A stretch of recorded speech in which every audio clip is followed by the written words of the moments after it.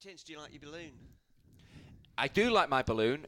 It looks slightly deflated, a bit like myself. Why do you think it might be slightly deflated? Because I've arrived late on the scene. It was fully flated when I should have been here. Yeah. And because of I was in the death throes, I couldn't make it. So some of the helium's gone out of it. So you've pooped your own party, basically, Tinch. I do that a lot, Steve. I poop. Well, that's an age thing. A lot generally. Yeah. Once you turn 50, parties. you start to notice it. Yeah. The problem is that when I was sold that balloon, which is an excellent balloon, I think we'll all agree, I was told that it would have a week lifespan. And I thought to myself, well, that's okay, because I need it for about 3 days' time. It's got to the point now where their selling pitch of a week has been surpassed by a 10-day lifespan guaranteed, because the helium is still there. So anybody who's sold a helium balloon by a card shop saying that it's got a week lifespan, don't worry, it'll be fine. Can I make a point about the balloon, please? It's not. It was as positive as what I just said. No. It is that the colour scheme is slightly more funereal than I would expect to be appropriate. Well, it was appropriate in the end, wasn't it? And also, what it looks like is the balloon you get for the 50th anniversary of someone's death. or if somebody reaches 50, but promptly that's where it ends. And also, it's a balloon. Yes. When I buy balloons, I buy them thrice. So why is there not a football balloon or a heart balloon? But it does look like. Balloon. Have you stolen that? Is that, did you have an ECG? From someone's funeral when they died when they were 50? Because now you point it out, Rory. It's not the most uplifting balloon. It's quite morbid, isn't it? It's morbid. I'll be honest with you. The alternatives were particularly inappropriate. My Little Pony. For a man as manly as you. But I'm not. So My Little Pony, Power Rangers. Pink and heart-shaped. Yeah. Why not? My Little Pony and Power Rangers, both very favoured by the 50-year-olds in this country. Yeah, but I'm not a normal 50-year-old. I never have been. What, you're saying that you also like Power Rangers and Chinch, My I do like Power Rangers. Chinch, in fairness, you've only recently become a 50-year-old. Normal or not. It's a relatively new It's experience a new development. for me. How are you finding it? Terrific. Apart from nearly dying, I've really enjoyed my 50s. You had a cold. You had a Let's cold. not- No. let's not exaggerate. Whoa. Apart from Let's just stop right over-exaggerating. there. I did not just have a cold. Don't say man flu. I was seriously ill. I could only broadcast 3 times in 6 days. That's how ill I A was. fourth with us would have taken them over the edge. Exactly. He needed that day. Listen, He wait a minute. needed I'm that getting day. paid to. I have to do that. I don't have to do this. I like doing this, Right. but not when I can't walk. So by that logic, you don't like doing what you get paid for. Yeah. This is Set Piece Menu, the podcast where 4 friends talk football over food. The food is cake. Birthday cake, because joining me, Hugh Ferris, are Rory Smith, who has not recently celebrated a birthday, Stephen Wyeth, who has celebrated a recent birthday, albeit insignificant, and Andy Hinchcliffe, who has celebrated a significant birthday. Yeah. So Cake. congratulations. Cake, There is cake. Well, it's up on the side. Can you see it? Because as Barry Glendinning points out, it's never on the table because it would get a bit in the way. But isn't it glorious and magnificent? Made by Steve's Katie. It's sizable. It's sizable. It's Flavour? moist. What do we It's think? got whole walnuts. How do you and it's a know? carrot How do you cake. know it's moist? Because you can just tell. Have you stuck your finger in it? How do you know it's moist? There's a card for you. Congratulations. That is your birthday card. And also we have a present as well on behalf of the team. It's not a Paul Jewell calendar, is it? So if you'd like to... That would have been a really good idea, actually. Why did we not come up with that? Although I'm not sure the pictures would be particularly Of all appealing. the I open it brainstorming, now? nobody thought Yes. of a Paul Jewell calendar. If you could open it now, and if you could bear in mind this is an audio medium, so if you could describe what you're doing at every turn. I'm opening a parcel. Thank you. People. And, oh, my word. Is this the England shirt I would have worn Yes. at the World Cup 1998? Oh, my gag. goodness me. We don't even have to explain it. And it's not extra large, it's just large. It's just large. We're hopeful. Oh, I'm going to wear that with pride. I might wear that when I make sweet love to my wife next time. Seriously, that is awesome. Thank you very much. A horrifying thought for everybody, including Genuinely ruined Andy's it. wife. You can get in touch with the podcast via @setpiecemenu, setpiecemenu@gmail.com. We're also on Facebook. Oh, and if you have any personal messages, you can always send them too, particularly if you know one of us and it's their birthday. Mr. Hinchcliffe, Daniel Mann here. Very happy birthday to you. I'm honoured to speak on this landmark occasion to celebrate the life of someone who quite easily fits into the top 500 best left-backs we've seen in English football in the last 20 years. Just. And I know that I speak for many when I regard you as the doyen of the commentary box these days. I'm honoured to call you my friend, and it's a great privilege and a pleasure to work alongside you. So best wishes to you, and I'll see you at the far post. Hello, it's Jonathan Oakes, Football League reporter from Sky and grateful colleague of seven-cap wonder Andy Hinchcliffe, who often regales us of the night he kept free-scoring Saudi Arabia at bay in a titanic goalless draw at Wembley, one of the all-time great England games. He also needed those gallant qualities the night we covered Bournemouth being promoted to the Premier League. I remember us doing a live pitch-side interview before the game, and a sprinkler went off, soaking me and the cameraman and causing Hinchy to let out a blood-curdling squeal. I turned to ask him another question, but he wasn't there anymore. He'd already sought the sanctuary of the tunnel, lovely and dry. Ever the professional. Have a great 50th birthday, Hinchy. One of my absolute favourite people and a complete joy to work with. Oh, and look at this. It's Sky Sports commentator and Dove spokesperson, Bill Leslie. Yeah, I know. He looks exactly like Rob Green.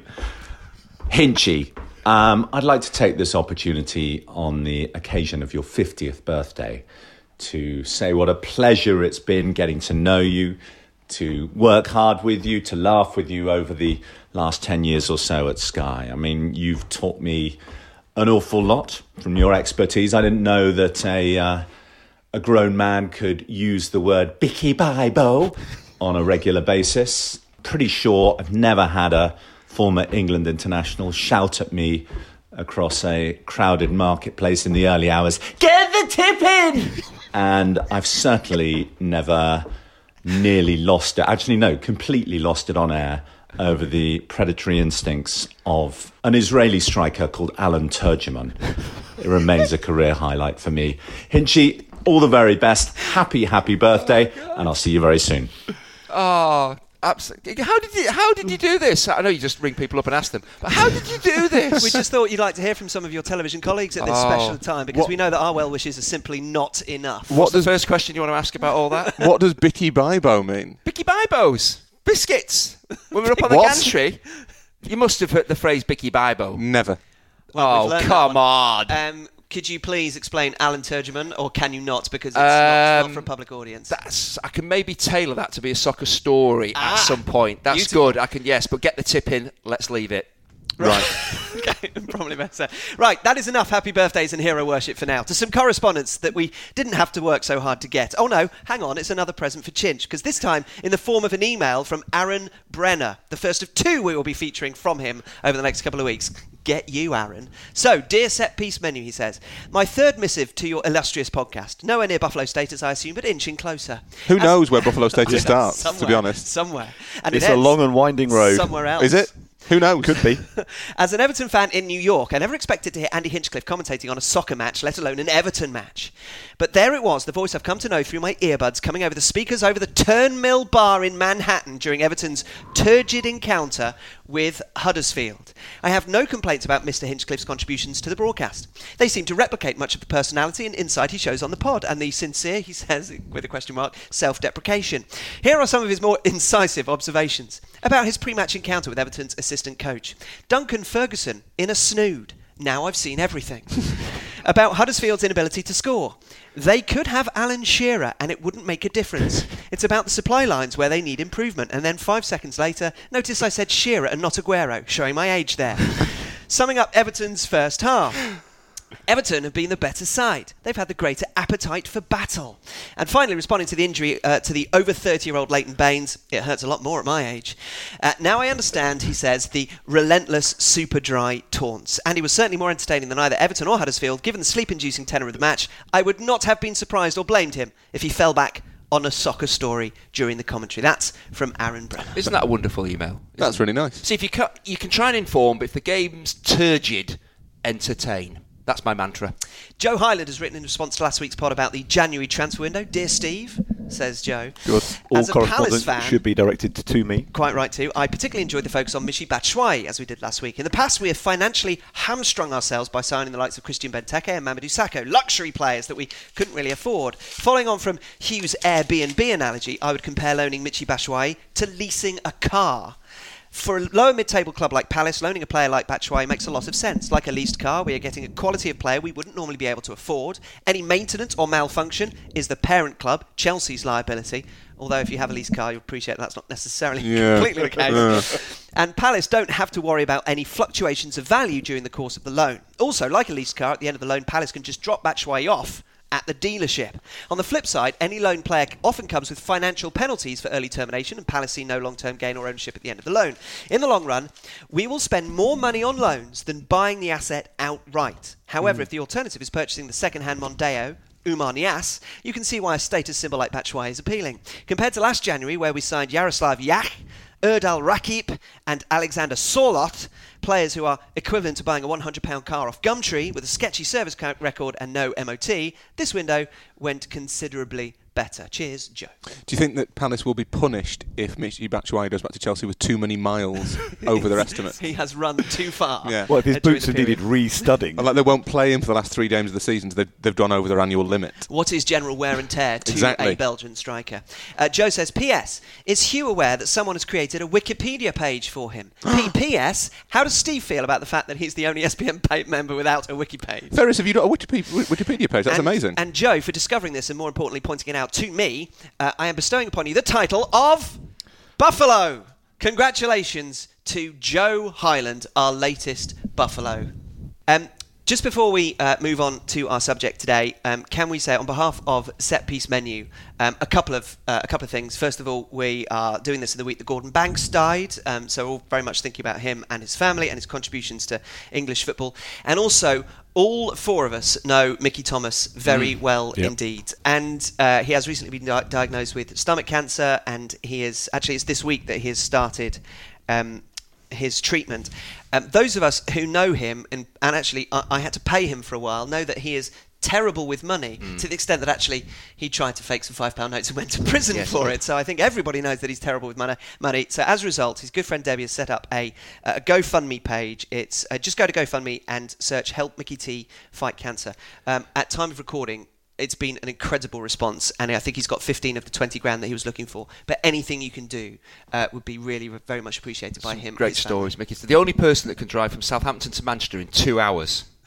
And I remember I did a game at Old Trafford, and he was working for United, and I'd done a pre-recorded interview pitch side, and then I was down pitch side, and there was a monitor, and my interview came up that had been done an hour before. And I stood with Mickey, and he looked at me, looked at the monitor, looked at me, looked at the monitor, and said, "You're in 2 places at once." And I went, "No, that was done earlier." All right. He was completely confused by the fact that I was on the monitor and there in person as well. What an incredible guy, Mickey Thomas. Wonderful man. Did he find that as confusing as most people find your impression of Mickey Thomas, who I believe is Welsh, but sounded like a Geordie? That was Geordie/Welsh. He's so well travelled, he just picks up the lingo. It doesn't take him long to get from Mockton, where he lives, to Newcastle because of Mickey Thomas Airways. And also he's very good friends with Gary Weaver, one of the commentators at Sky, and he apparently told Gary Weaver, Mickey, that he really enjoyed his time in prison because it was nice and warm and he got regular meals. Genuinely, he had a nice time he went in prison. He went to Walton Open Prison, which anybody who knows the prison system knows that it's a very pleasant, relatively speaking, prison. But he is a lovely, lovely man, and just his catchphrase of "What's going on?" is still something that we all give generously. So do please give generously via that GoFundMe page. And Gordon Banks is very sad as well. Obviously, It is. That's a truly iconic loss. Our conversation today is one that we could have had at any point, but we thought that we'd save it for a suitable time. And there is no time better than the week or week after, Chinch, that you are celebrating your 50th birthday. It is the evolution of the fullback. It used to be that fullbacks were wide defenders who marked wingers in a team, but now fullbacks are often the only wingers in that team. When did it change? Why did it become so important tactically? And how did it all seem to bypass Andy Hinchcliffe? This is the evolution of the fullback. Have fullbacks themselves changed, or because formations have changed, they've changed? With the advent of the holding midfielder, fullbacks can go forward with a lot more freedom. I don't think it's actually say, well, fullbacks now we're going to change how they play. Have they been not made to change, but they have changed because of formational changes around them? When you were a fullback, yes, was it considered a prestige position? Not at all. Was it very much kind of? So in amateur football, the fullback, particularly this isn't a joke, but particularly the left back, because so few people are left-footed. Yeah. The fullbacks always tended Saturday, Sunday league. The sort of football the rest of us have played. The fullback tended to be where you put kind of the It's worst like a player. 10-pint position, isn't it? Anyone can play there. Yeah. Yeah. It wasn't During the game or Not the during night the game, before? not previous night. You put your toughest fellas or women at Yeah. at centre half.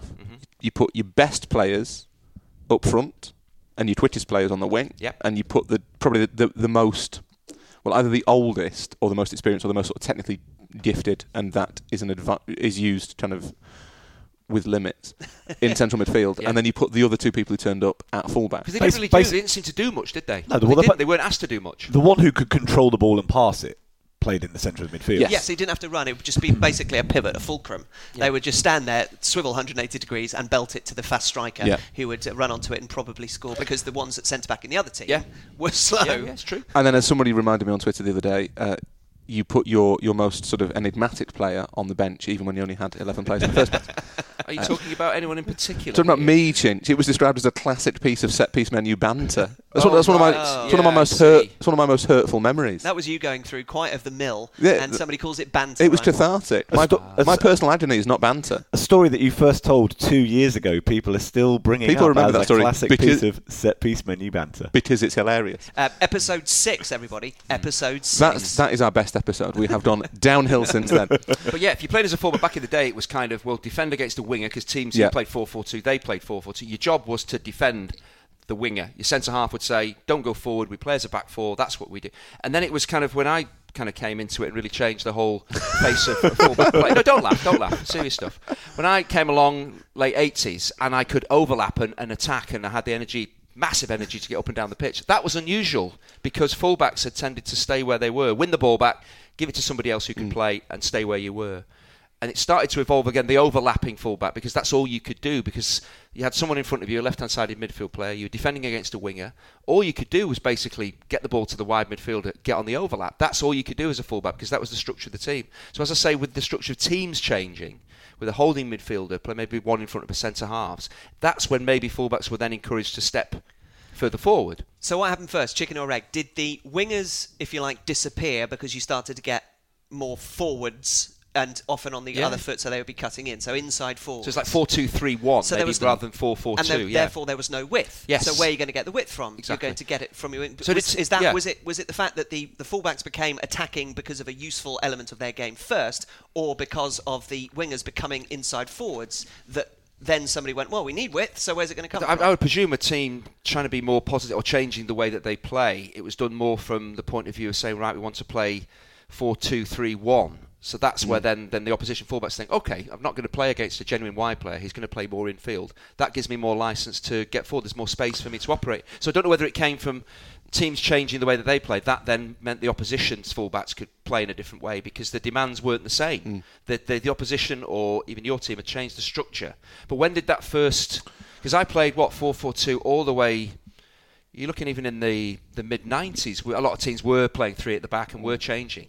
But I don't know when kind of 4-2-3-1 seemed to be the system, maybe for the last at least 10 years that teams have been playing. But it's still 4-4-2 when Sven was desperate to play 4-4-2 for England, because he thought that there was no other formation available to him. You did play wing-back. You've told us the story about Jason McAteer. Yes. So you must have played in a back 3/5. We did, but the main reason for that was to be more defensively secure. So I think ideally things were going well. You would have played 4-4-2, but actually because we were struggling to stay up, so the first thing you tend to do is play a 3 or a 5 and then say that should give us more. So that was mainly, again, born out of the situation we were in. I don't think it was to do with look at the personnel, they're all let's play kind of 3-5-2 because that suits the players we've got. It was more born out of something else. But it's just that change from that rigid 4-4-2 for so long, I think we talked about this before, where that change actually came. Was it teams wanting to just change the formation, be more attacking? They didn't maybe have wide wingers, didn't want to play with them anymore, so they played a different formation. That then changed the role of the fullback. Well, so I would say that 4-2-3-1 was popularised in England early sort of to mid 2000s by Mourinho and Benitez. That was when it was Mourinho and Benitez that shifted it from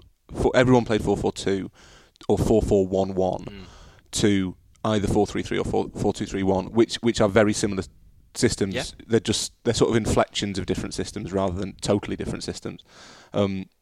It changed on the continent before that. I mean Barcelona would have been playing a 4-3-3 for years, and I remember that the fullbacks in the dream team were Sergi Barjuan and Albert Ferrer. In what year is this? Mid-90s at Barcelona. Okay. So that's the 92. So they would have European been... Cup winning team. And Sergi definitely was very attacking. He was a he was a modern fullback that we'd recognise. Okay. Roberto Carlos obviously comes through in the late 90s. And Cafu, and Cafu. right back, even though he didn't play in Europe. But what's interesting, so the Brazil team that wins the World Cup in '94 had Jorginho and Branco, who were, I think, fairly typical historical fullbacks.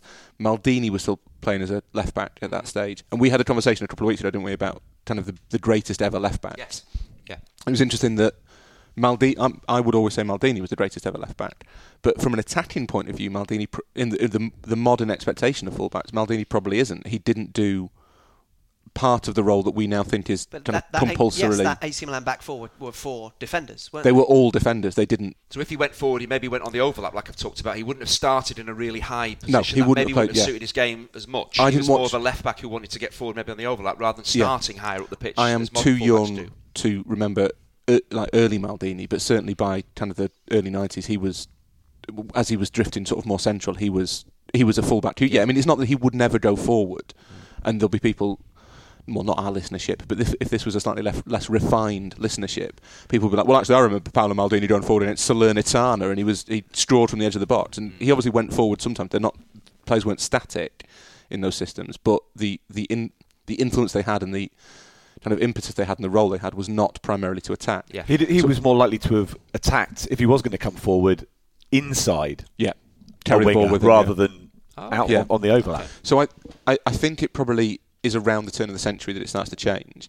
What comes first, whether the invention of the Makelele role, which means that the defensive midfielder drops, the centre-back split, which means that in possession the full-backs then are pushed forward, that might have been the kind of the starting point.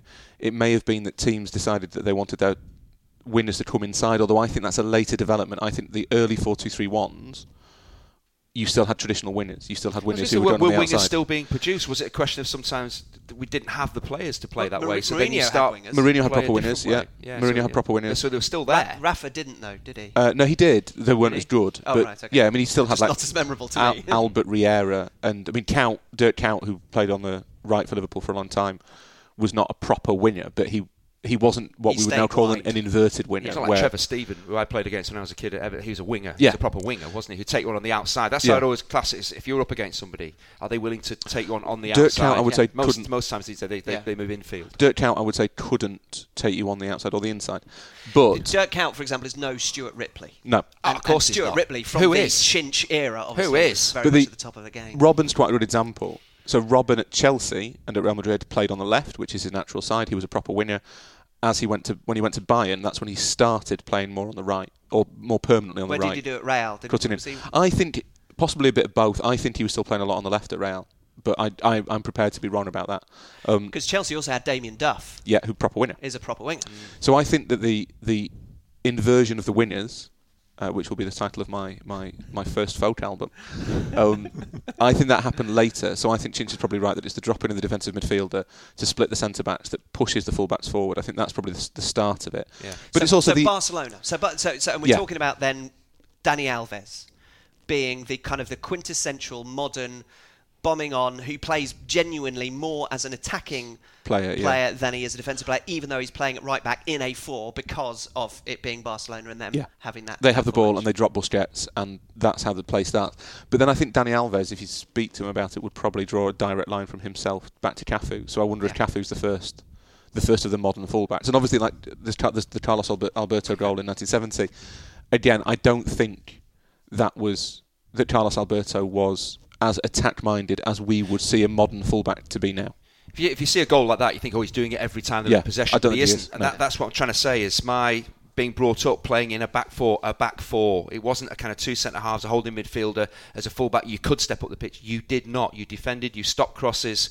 I remember Tony Buck, Limpardo, my coaches at Man City. That was the job. That's what I'd done as a kid. Both of those were fullbacks. They were both fullbacks, of course, so they were good people to learn from. But the job was, you played as a back 4. You didn't wander too far away from the left. If I was playing left back, the left-hand-sided centre-half, you didn't step up the pitch. Even when I played at Sheffield Wednesday in a back 4 with Des Walker, he was absolutely adamant. Every time we lost the ball, he'd be screaming at me, get alongside me. We play as a line of 4. I don't want you stepping up. I don't want you getting close to a winger. Let him have the ball, then close him down. You play alongside me. So those principles are really, and that was what in kind of 2000. So that again, with experienced defenders, they still saw the value of a back four and a full back tucking in, getting close to a centre half, and that's something that I kind of learnt from kind of mid-80s onwards. That was the role. You defended, and then if you could get forward, you had the energy or the ability to get on the overlap, you did it, but you thought about it. You didn't just go every time you were in possession, because your own teammates would be saying, be very careful, we lose the ball, you're out of position, I'm going to be giving it to you because we're going to be in trouble because they're playing with a winger. We lose the ball, they're back at us, you're out of position.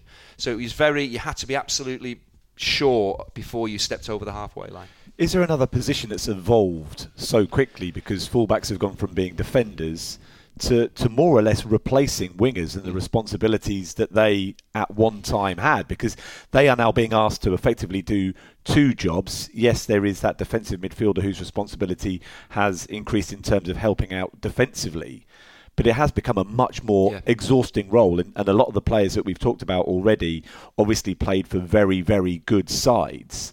And it's clearly something that's filtered down from dominant teams who had the luxury of being able to play on the front foot like that. But it has set a standard that others, whether they probably wanted to or not, have had to follow, because that is now deemed to be the entertaining and most progressive way to play football. There's probably still plenty of fullbacks playing at a slightly lower level who would prefer to just stick to defending, but they now have to develop their game, don't they, to contribute going forward. And certainly you see a lot in the Bundesliga, which I've been watching even more so than usual this season, that the responsibilities of a left or right-sided midfielder and those of a left or right back are effectively interchangeable. Well, you looked at Rafa Guerreiro at Dortmund, who is theoretically a left back, but plays as a left winner, a right winner, a central midfielder. Left back is now, and is expected to score goals. Is expected to get into the penalty area. Yeah, and scored at the weekend against Hoffenheim, in fact, for Dortmund. But you look at the actual physical build of fullbacks as well. You go back to, say, Kenny Sansom. You see that the shape, I'm not just saying it was myself as well, we were kind of built in a certain way because you didn't have to cover the ground. But you look at, say, if you watch Norwich, the two young fullbacks at Norwich, Max Aarons, Jamal Lewis, they are basically athletes. They're basically 1,500 metre runners. They're very good defenders as well, but their energy. But that's the modern role of a fullback. That's what you have to be. You have to be lean. You have to be quick. You have to be strong. Stamina to get up and down the pitch, because that's the demands of the role. So if you look at the shape of modern fullbacks, look at Kyle Walker, Kieran Trippier. You don't see any of these chunky, solid, even like Leighton Baines or Luke Shaw. They're built more like fullbacks from kind of the 2000s, but you're now starting to see real athletes now, lean whippets playing at fullback, because the demands of the job has changed. Who gets forward and scores. So I think there's two other factors that, in terms of the evolution. One is that brief period in the mid-90s when people decided to play 3-5-2 but didn't really understand it. I think that was a signal that coaches maybe felt that you could cover the flank with one player, and even when everyone switched back to four-man defence, which generally I think is still the case, although it's changed a bit in the last couple of years, but I think you probably get more 4 than 3s. I wonder whether that kind of belief stuck around, the idea that you could cover the flank with one player. And the second one is the fitness training. The fitness training that players have now is vastly superior even to what this magnificent digital specimen had. It was only starting to come in at Sheffield Wednesday where they were starting to say, wait a minute, a central midfielder compared to a fullback, the amount of the demands of the job. Why goalkeepers go and train separately? Well, because they're goalkeepers. Yeah, but that's the same then for outfield positions. You've got to train physically for the position that you're going to play, and that's when things were starting the demands of watching maybe Ashley Cole play, and they were starting to realise you're going to have to do sprints up and down the pitch 10, 12 times a game. So you've got to be fit enough to be able to do that. It's pointless running out of steam after 2. Yeah. You're just totally ineffective. So they started to change and positionally train you to actually be able to play where they needed you to play. Watch how often, just pay attention, how often do you see in a game now a player in a number 10 role get on the ball, a little bit isolated, might have a striker a little bit further ahead of them, but they are looking around for that overlapping run, and there's almost an exasperation that it doesn't arrive when they want it to, even if the player they're expecting to have made that run was 15 seconds ago defending down by their own corner flag. It's a huge responsibility, and it's as Rory was saying at the beginning, perhaps as we remember when we were growing up, it wasn't a terribly fancy position playing at fullback. That was arguably where you'd put your weaker players. But now all of a sudden, I feel like it's evolved into a prestige position, and I think perhaps we'll see that develop more and more. Well, so the other thing that I think is significant is that you mentioned the two lads at Norwich. if you look at fullbacks, and they are, as Chinch in his great wisdom says, they're trained differently in terms of their physical conditioning. Clubs now recognise that different roles have different demands. But I think if you look at the players that are being produced generally by academies, they are all obviously quick, they are all technically adept, and they're basically all midfielders. And what we've seen in attack is that more and more of those positions are now being filled by midfielders. So you have the wingers. Very rarely get winners who play on their natural side now. Raheem Sterling, who's having as good a season as a winner as anybody has ever had in the Premier League era, is quite rare. He plays on his natural side. I think Sane plays on his natural side as well. That now counts as a great kind of tactical shift by Guardiola, but it's just going back. It's just doing the opposite to what everybody else is doing. As normally, winners play on the wrong side. The Robben model at Bayern. So we've seen more and more midfielders kind of colonise positions, and I think that midfielders have now colonised the fullback roles as well. So you have got players who are technically good enough to be midfielders playing at fullback, and they are playing like midfielders. The other thing that's really important about fullbacks now is they start the moves, and it was something you noticed so much at Roberto Martinez's Everton that it kind of cost him his job. That their whole pattern of play was you start with the fullbacks. Wasn't that the thing that got you in trouble with him, writing about that? I think it might have been, yeah. And all of Martinez's moves started with the fullbacks, and they built the play, Baines and Coleman. Yeah. And for the first season, it worked brilliantly because teams didn't really cotton on to it. And then midway through the second season, they figured it out. Because they read your piece. Because, well, no, like all journalists, I stuck the knife in at the end. And his back. Yeah, into his back. Yes. And then got a text from him and got very upset. That there is a role that fullbacks have now in building play that's incredibly important. So it's not just that they are expected to bomb on and provide those overlapping runs. They are meant, in those passing teams, they are meant to start the moves. And I would guess, and Chinch will be able to put me right if I'm wrong, I would guess that's because more and more teams don't start with long roll kicks. You have to pass it somewhere, and you don't always want to pass it to your centre halves because that can be quite risky. So you start the play wide, you then contract it in to trap the opposing team into kind of out of their shape and B into pressing you in central areas. Then you expand again as you get into their half where the space has been created. That's how it works, and I think that is why fullback has become such an important role, because they have such a central role in building play. But also even teams playing out from the back. You watch Man City, classic example. The two centre halves in essence become the fullbacks. The fullbacks then step into midfield, and the distances between it is a back four, but it's clearly not in a straight line. And that's again having players that are really good in possession. If you give the ball away, you're in big trouble because the spaces are enormous. But if you watch Ederson in possession, have a look at where John Stones and say Laporte are. They basically take up the foot, and he's saying so. In essence, they become the fullback starting the play with Fernandinho dropping in. So they've always got that output, and teams then are very low to go because the distances are too great. It happened against Chelsea in that 6-0 win. Yeah, Higuain couldn't get close to anybody because the distances were enormous. But that's because City, that's what they want to do, and they trust each other in possession. And as you say, it spreads the game, and then they contract it, and teams get pushed and pulled everywhere. 2 points about City because they're tactically interesting, but also because you had a chance to speak to Kyle Walker. Yeah, I was going to mention about his view of his role. Exactly, and about essentially how he has had to learn about when to go.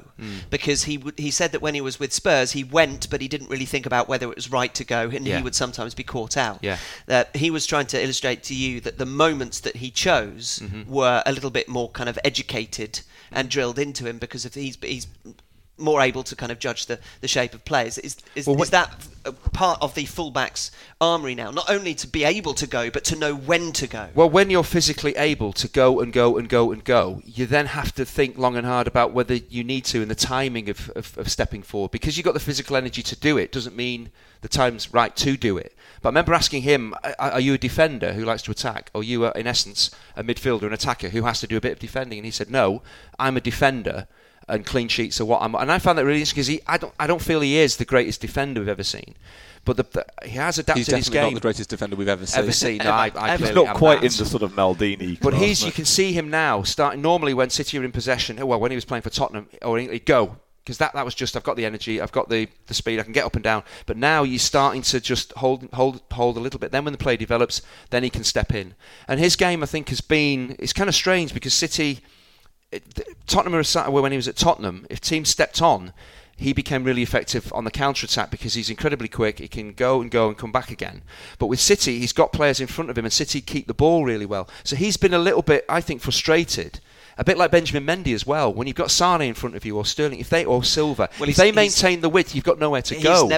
He's never played. He's played once with Mendy and Sane. Yeah, because you think if you've got wide players, normally if they're inverted, they're stepping infield. That then creates a space for you to get forward. But City, if Sane plays, he maintains the width. Silva maintains the width pretty well on the right. So you can see Kyle Walker and Mendy thinking, I want to keep going forward because they're so energetic and that's their usual game.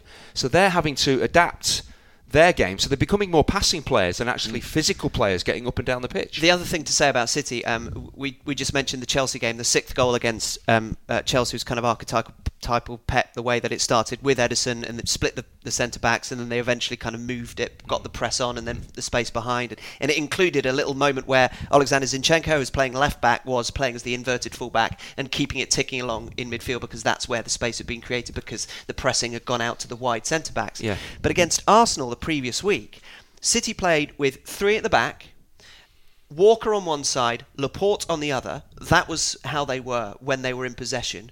Without possession, Fernandinho dropped back to be not just that auxiliary centre-back, as often the holding midfielder does, but as a genuinely orthodox, challenging headers and, playing as a centre-back. But what they did when they had possession is that they essentially... So they didn't play with any fullbacks because the 2 fullbacks ostensibly were Laporte and Walker, but they were in a back 3. Mm-hmm. So they had no fullbacks because they played Sane and Sterling, I think, or maybe Silva and Sterling on that occasion.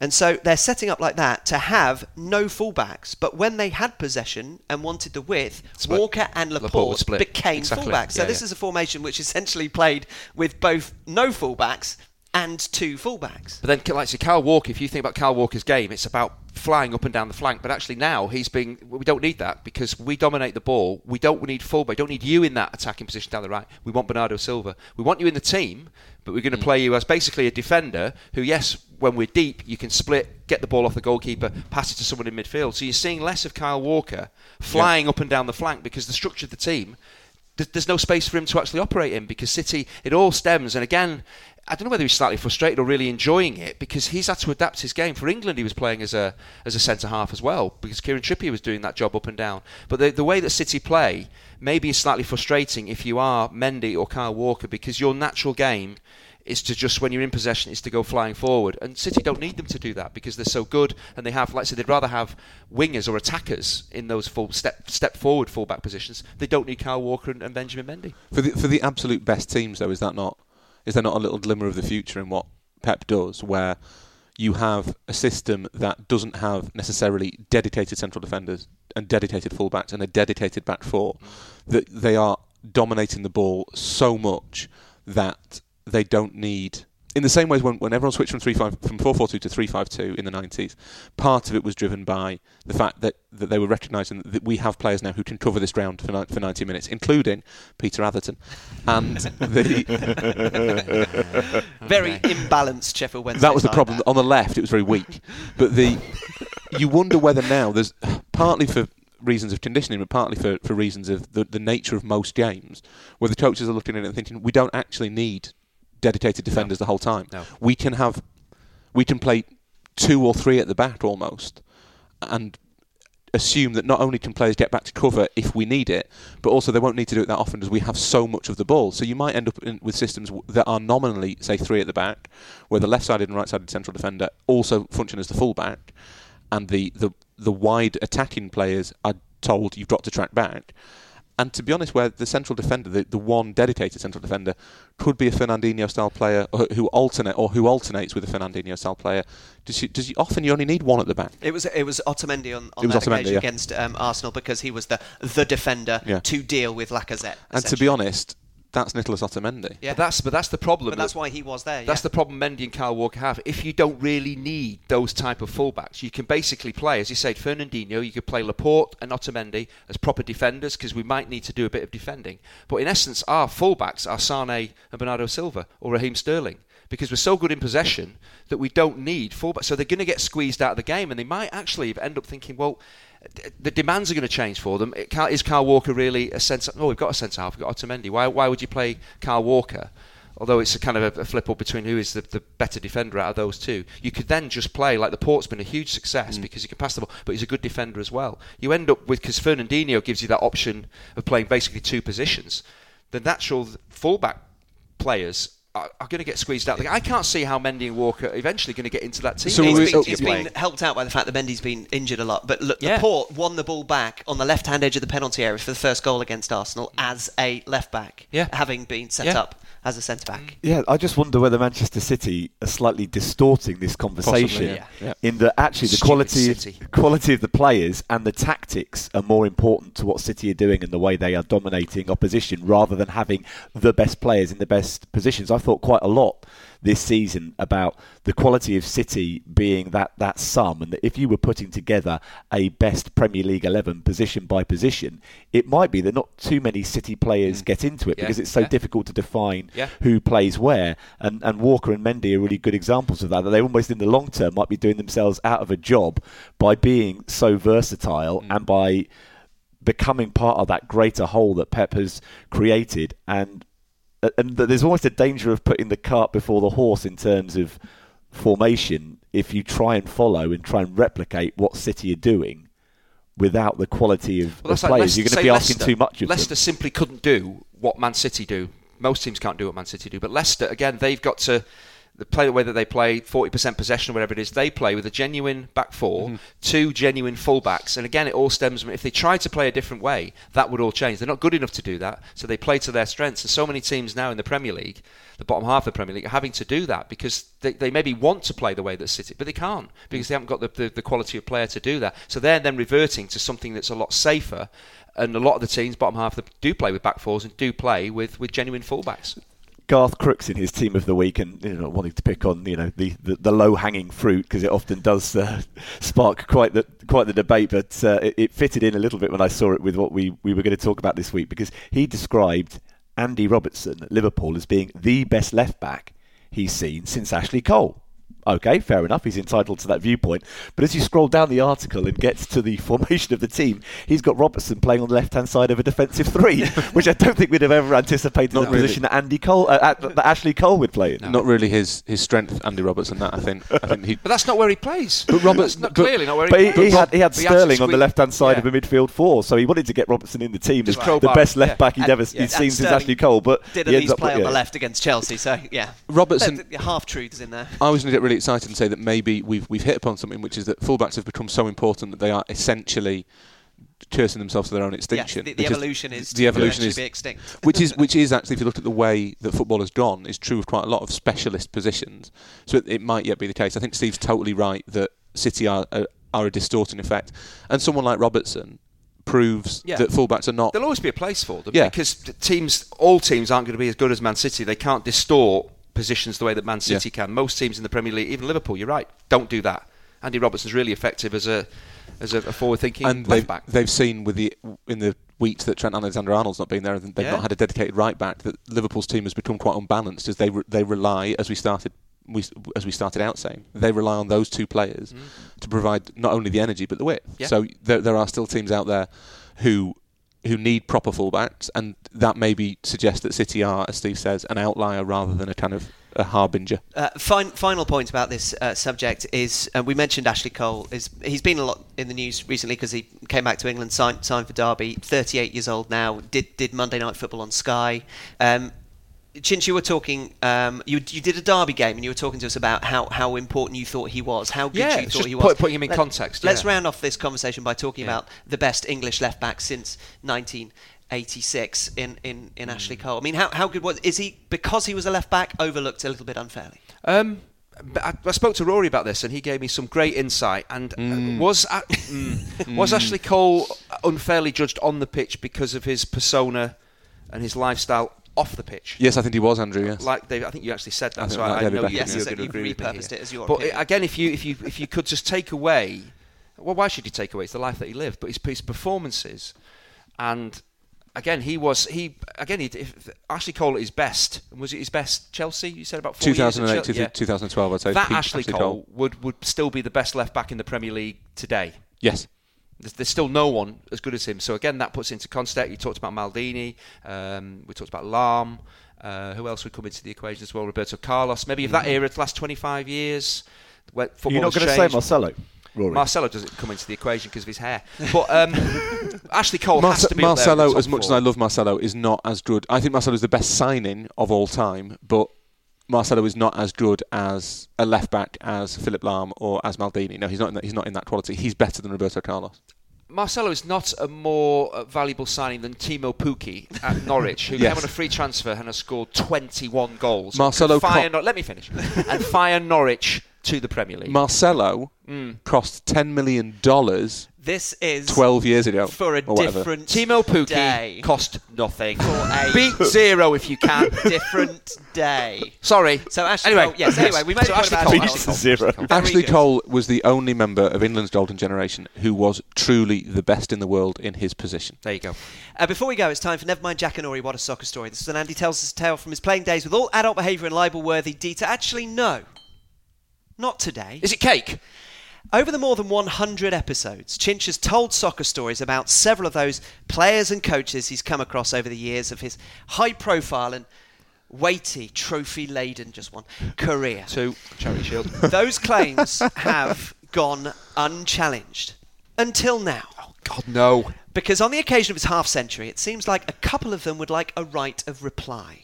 That's when the word right can start with a W. Oh. First, though, a little message from the one man who may well have featured in more soccer stories than any other, Big Neville Southall.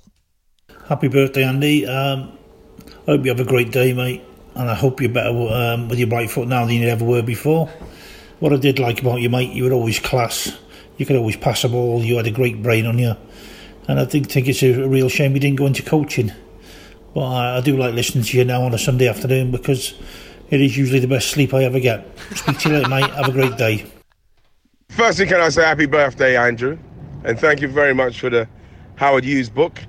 It was very informative, and at the time I was going through it, wanting to find out more about eccentricity. And I think that Howard Hughes was a very eccentric man. And just to clear it up, I actually did steal it from Andy. He gave it to me, but I didn't give it back. I'd gladly reimburse him in any way he'd like, if he wants me to. But hopefully, he's not that shallow. Happy birthday again, and loving the podcast, guys. Great times. Bye, my friends. So, Andy Hinchcliffe, it's Pat Nevin here. Of course, you were known as one of the most intelligent players that were playing football. And it was a delight to get a dangerous intellectual in the team as well. Someone else who had actually read one book when you came to Everton. But were you really that intellectual? Because one abiding memory was of your silly schoolboy sniggering when we were both at breakfast one morning, being the only two still sober, and someone else came to the table who we had watched unknowingly kissing what he thought was a young lady the night before and wasn't. Yes, we sniggered and sniggered and sniggered. It wasn't big, it wasn't clever, but it was quite funny. Pat Nevin, Ian Wright and Neville Southall with their birthday messages for Andy Hinchcliffe. Chinch, we have a present here which is in the spirit of Mr. Ian Wright but comes from the three of us. If you'd like to open that. It's in the spirit of Ian Wright. It's not from Ian Wright. No. This isn't this. The book I gave him was double the thickness. Double the thickness of this. So I know it can't be unless they've. I can't get into it unless they. Oh, who's sellotaped? Can you sellotape to Sellotape? Yeah. Who wrapped it? I wrapped it. It's very tight. You're very good at wrapping. It's anything square I can do. Oh, hello. What's this now? Paul Jewell. Oh no, sorry, no, it's not. It's not. Howard Hughes. His life and madness. That's a bit harsh. Madness. That's a bit harsh. Have you read that? I haven't, but I'm going to read Mr. first. No. I'll read this first, and I'll take Mr. from underneath the table leg and read that later. Look at that there. Look at that picture straight away. Boom. Boom. I can't even describe what's going on there. Howard Hughes is a fascinating man. He really is. He really is. Now, we will end this part of the podcast, a celebratory one, with Chinch's favourite player, but before him, Chinch's favourite coach, Willie Donachie. Hi Andy, I hope this works. This is the third time I've tried this. You know, as all farts are like. Anyway, You make me feel really old now that you're 50. I can't believe you're that old. But I'm delighted you're doing well in your new career. I knew you would. And I want to say thanks for all you did for me in my career as a coach. Great success for you and me with Everton. And I really appreciate everything you've done. Hope you have a great day. I look forward to seeing you, and I'll be watching you on TV. Take care. Hi, Inche. It's Andy Booth here. I've heard you've been telling tales about me, and I think, looking back, it's time you came clean. About 20 years ago, we were at the Sheffield Wednesday training ground. Me and you, again, were injured. We spent a lot of time in that gym together. Paul Jewell was the manager, and it had snowed.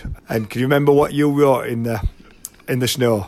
You weren't happy. I think you'd done your Achilles, so you'd been out a long time, and you wrote something in the snow. A big swear word, starting with F, ending in K, and it must have been 30, 40 foot big, this snow message. But what you didn't realise, did you, was it was right in front of Paul Jewell's office window. And when obviously Jagger came back from training, he looked out of his window in his office, and all he saw was this message, and it knew from one of the players. And obviously he'd gone absolute berserk, and he wanted to know who did it, who told him to F off. And then, can you remember, you got Kevin Pressman to delete the CCTV footage because obviously it showed you doing it. So we had Pressy, who was a techno geek, deleting all the CCTV coverage in the training ground, and just so you didn't get told off. I think Jagger were going to find the person, and they were going to be in big trouble. He had completely lost his head. So I think now you're 50, Inche, I think you're really going to have to come clean. I think it's about time you hold your hands up and said, yeah, I wrote that message in the snow. Inche, want to wish you all the best for your birthday. I can't believe you're 50. If it had been me, I'd have said nearer 60. You know what we need? Andy Booth. We need Boothie's soccer stories. We should just get Booth. They're brilliant. Hang on, you got Kevin Pressman. That is ridiculous. You got Kevin Pressman. Get anyone to do anything. To delete the CCTV. I know nothing of this occurrence. That sounds like the plot to the least entertaining and believable thriller ever. Where Kevin Pressman in a darkened room. Wait a minute. Paul Jewell was going to find the perpetrator. They weren't going to find me. They were going to sack me. For doing what, Chinch? You didn't know anything? I don't know. Andy Booth did it. I think I've told this story. And Booth is saying they're going to sack me. No, but they know it's me. It's not you. Yeah, but you've told them it's me. Yes, they know it's not you. It's me. Yeah, but you've yes. Again, for the third time, they know it's not you. I love the idea that he described Kevin Pressman as a techno geek, as though he was dropping acid and whacking on some hard house whilst deleting